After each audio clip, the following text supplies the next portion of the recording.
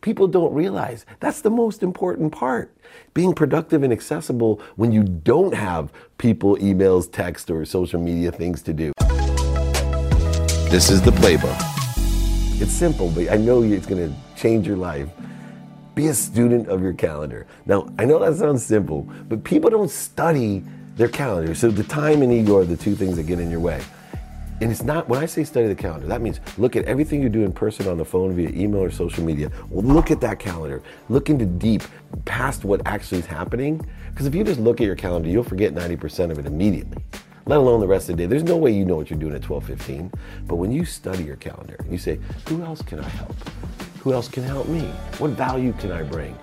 But not only do I look at what I'm doing as a student of my calendar, I look through an eye of productivity and accessibility. How productive am I going to be? But also how accessible am I to others, as well as what am I going to access out of this? But more importantly, I look at the white space of my calendar, the empty part. I study it. People don't realize that's the most important part. Being productive and accessible when you don't have people, emails, text, or social media things to do. That white space is where it all happens. That's where you develop your relationships with your parents and your kids and your friends. That's where you exercise, and I started filling up my white space. This is where I'm going to call my mom for 1 minute to tell her I love and appreciate her. Change my whole relationship with my mom, because I call her every single day, text her, email her, and let her know I love and appreciate her. And when I tell you be a student of your calendar, you raise the awareness of what you're doing is really being a student of your calendar. It's not looking at your calendar every day. It's studying it.